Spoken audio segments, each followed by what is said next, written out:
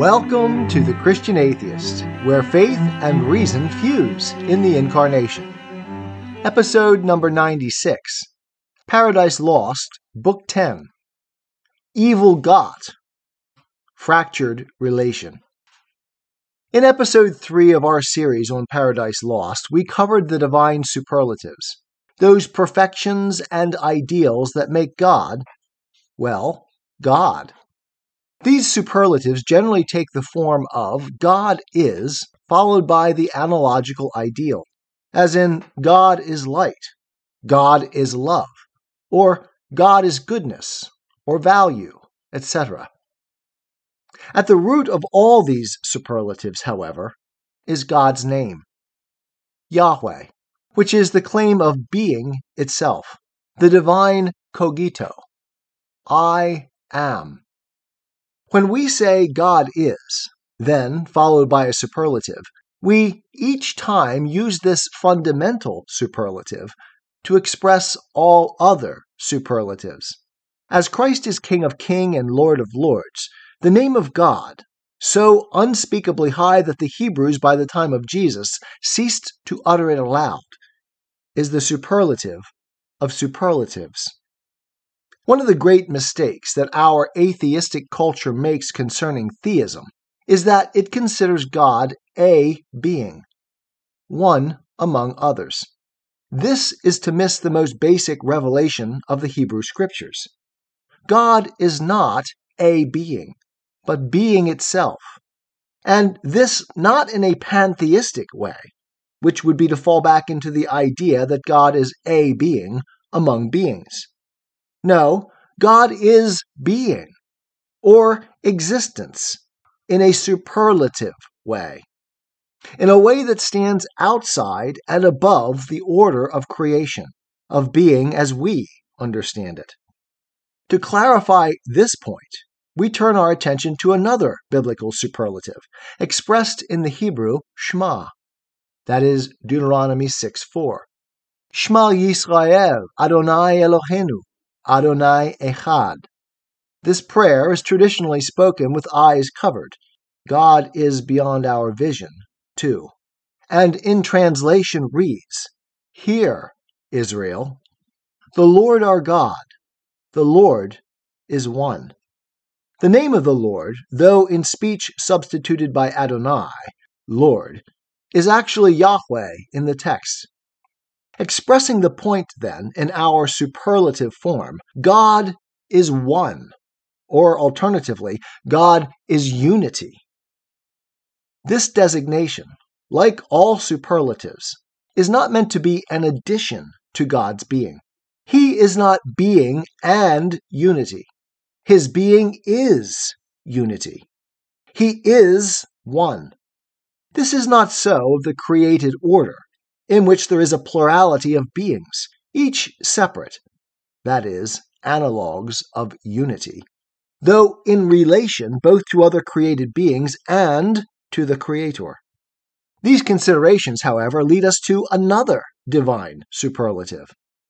God is relation, and this superlative, like the others, is not an addition to God's being, but of His very essence. Thomas Aquinas called this subsistent relation. And although I've never heard it discussed in Protestant theological circles, it seems to me required for Western theism. For instance, the Trinity is this relational quality within unity. It is paradoxical, but not irrational, exactly paralleling number theory. I am practicing here what I have called in my dissertation a hermeneutics of inclusion. To take a concrete example from Book 10 of Paradise Lost, we have two divine superlatives in practical conflict in the relation of God to man in the fall. 1. God is mercy, and 2. God is justice. God's being cannot be compromised, as His being is superlative, ideal, and all that He is one, the perfect harmonious relation that is unity. His mercy, then, cannot conflict with His justice. And yet man's sin disturbs that relation, not in God, but between God and man. In an earlier iteration on this theme, Satan's fall is likewise a disturbance of the divine order of relation. As the highest of the angels, Lucifer was placed by God according to the divine order of relation, his own reflected perfection. It was the violation of this relation that constituted Satan's sin. He aspired to step outside the perfect order of relation, that which is unity, and create his own order. He fractured the relation of God to his creation, as he was granted the free will to do. All sin is thus fractured relation. Book 10 opens with God sending his Son to judge man fallen, representing in the person the unity of the Son, both perfect justice and perfect mercy. Easy it may be seen that I intend mercy colleague with justice, sending thee, man's friend, his mediator, his designed both ransom and redeemer voluntary, and destined man himself to judge man fallen. To which the Son replies, I go to judge on earth these thy transgressors. But thou knowest, whoever judged, the worst on me must light when time shall be, for so I undertook before thee. And, not repenting, this obtain of right, that I may mitigate their doom on me derived. Yet I shall temper so justice with mercy, as may illustrate most, them fully satisfied. God is thus relation to himself, perfect balance and integration. Mercy as parted from justice is no mercy at all. Justice not balanced with mercy is not justice. That sin is flight from proper relation is graphically illustrated in the words of the Son immediately following. He says that his judgment, as well as his mercy, will fall on Adam and Eve in his presence in Eden. Quote, those two. The third best absent is condemned, convict by flight, and rebel to all law. The third best absent is Satan. And he is best absent because absence is the anti-superlative of presence, of true relation to God. Satan, as we have seen, is constantly skulking and hiding, seeking not to relate, but to avoid relating, to flee relationship with his Creator, to deny reality. Rebel to all law by setting up on his own. However fallen man, he stands to be judged, maintains relation even when fractured. Satan flees, both in heaven, throwing himself down to hell rather than face the Son, or here in the garden, when the Son appears, lines 337 to 339. Adam hides from God, displaying the fractured relation. But when the divine called, come forth, he came, and with him Eve, discountenanced both, and discomposed.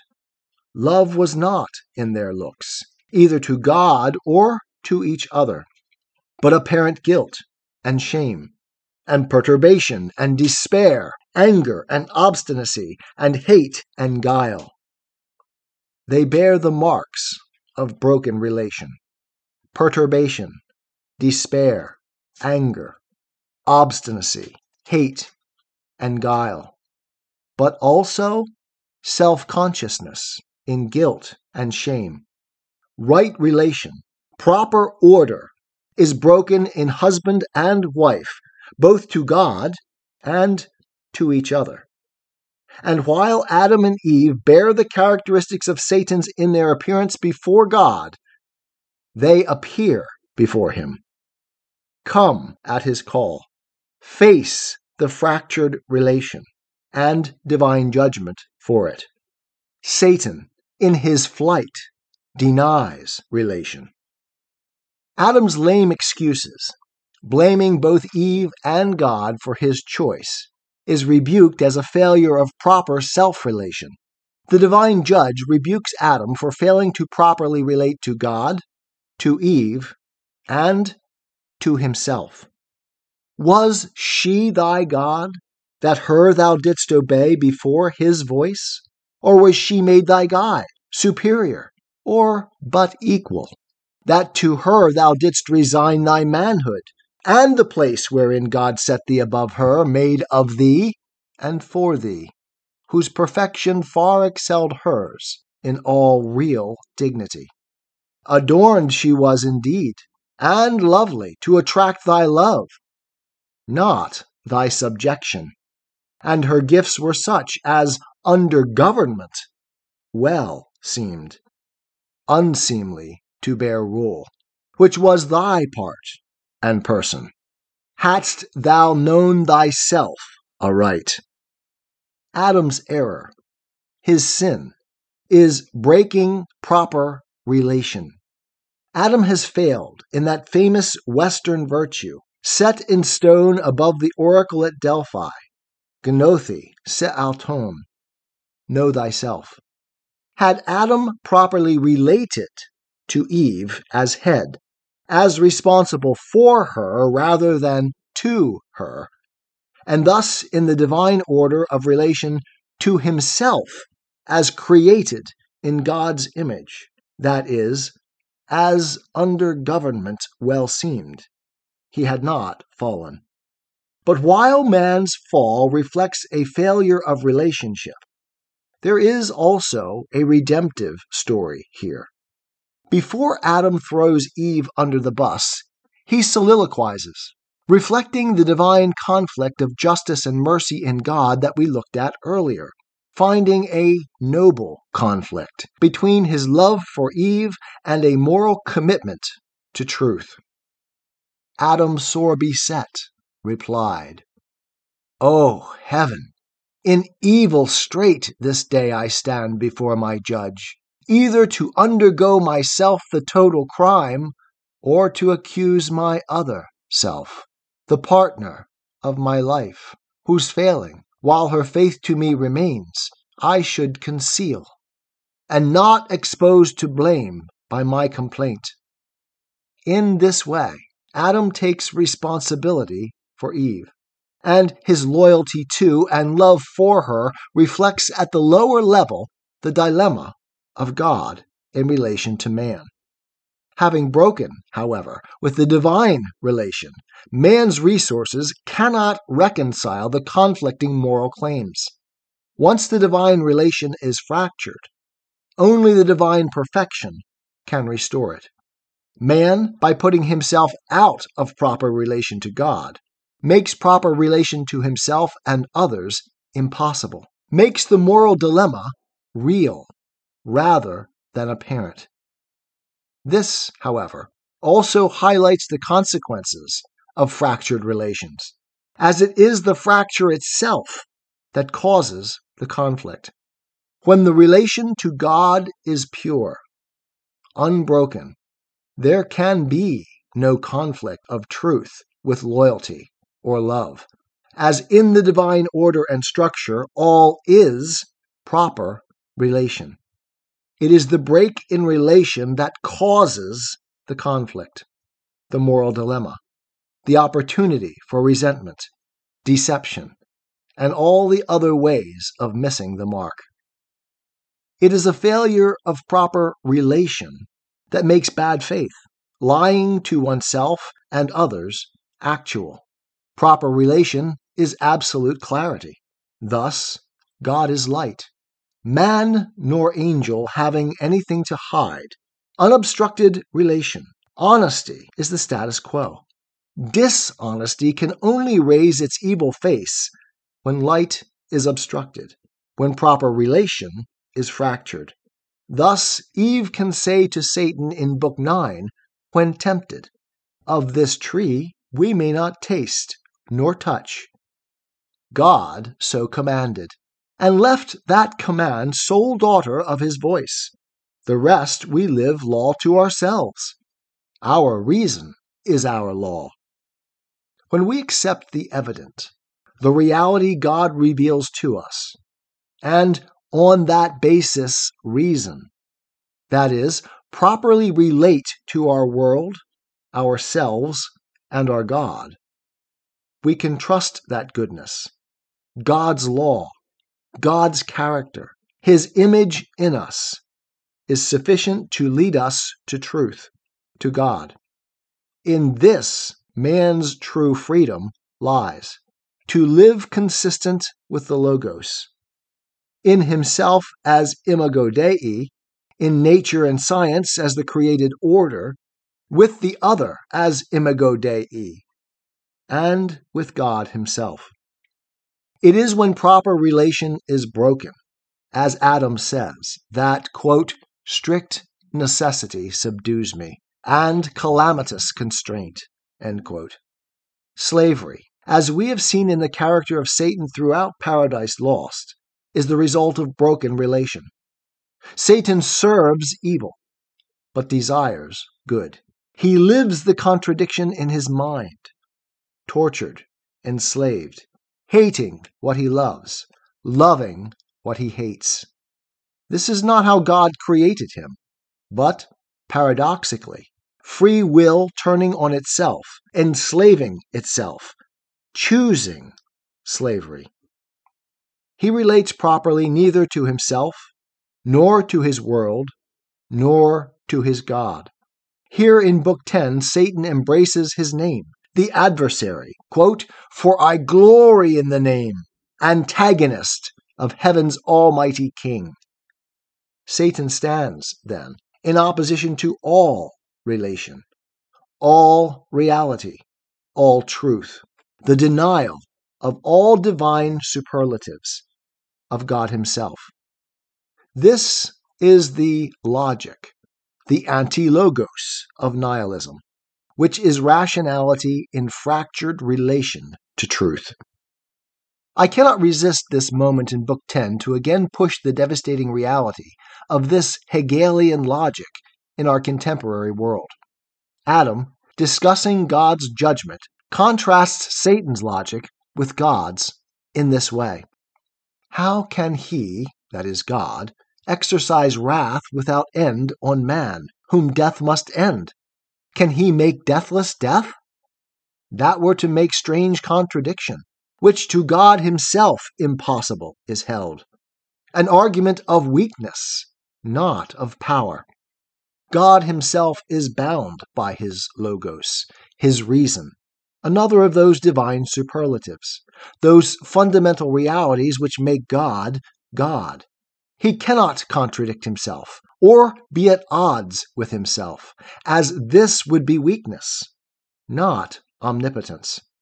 Adam reasons, thinking clearly about these issues, honestly examining himself, his rationalizations, and his blame cast on both Eve and God, and concludes, him, that is God, after all disputes, forced I absolve.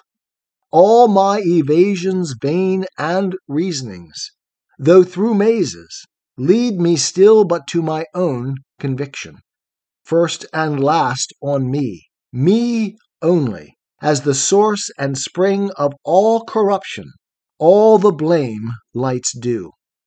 Thus, what thou desirest and what thou fearest alike destroys all hope, and concludes thee miserable beyond all past example and future, to Satan only like both crime and doom.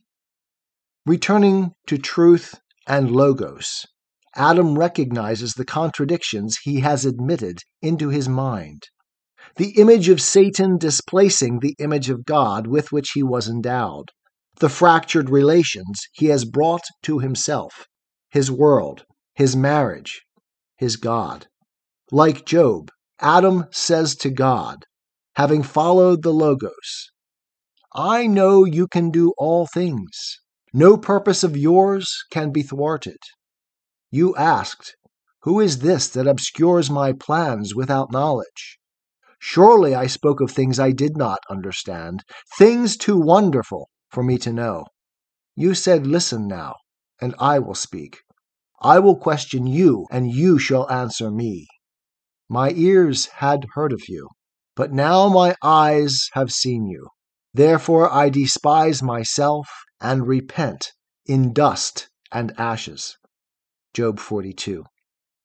Eve echoes this proper reasoning, that is, proper relation to God, to Adam, to her world and herself, in her response to Adam near the end of Book 10. On me, already lost, me than thyself, more miserable. Both you and I, Adam, have sinned, but thou against God only, I against God and thee, and to the place of judgment will return, there with my cries importune heaven, that all the sentence from thy head removed may light on me, sole cause to thee of all this woe, me only, just object of his ire. Thus, as we saw at the beginning of this book, the fractured relations brought on by sin can be reconciled only in the perfection of the divine relation, by returning to the place of judgment, as mirrored here in Adam's response to Eve. If prayers could alter high decrees, I to that place would speed before thee, and be louder heard, that on my head all might be visited, thy frailty and infirmer sex forgiven, to me committed, and by me exposed. But rise, let us no more contend, nor blame each other, but strive in offices of love, how we may lighten each other's burden in our share of woe. And the place of judgment is the mind of God, God himself in all his superlative reality.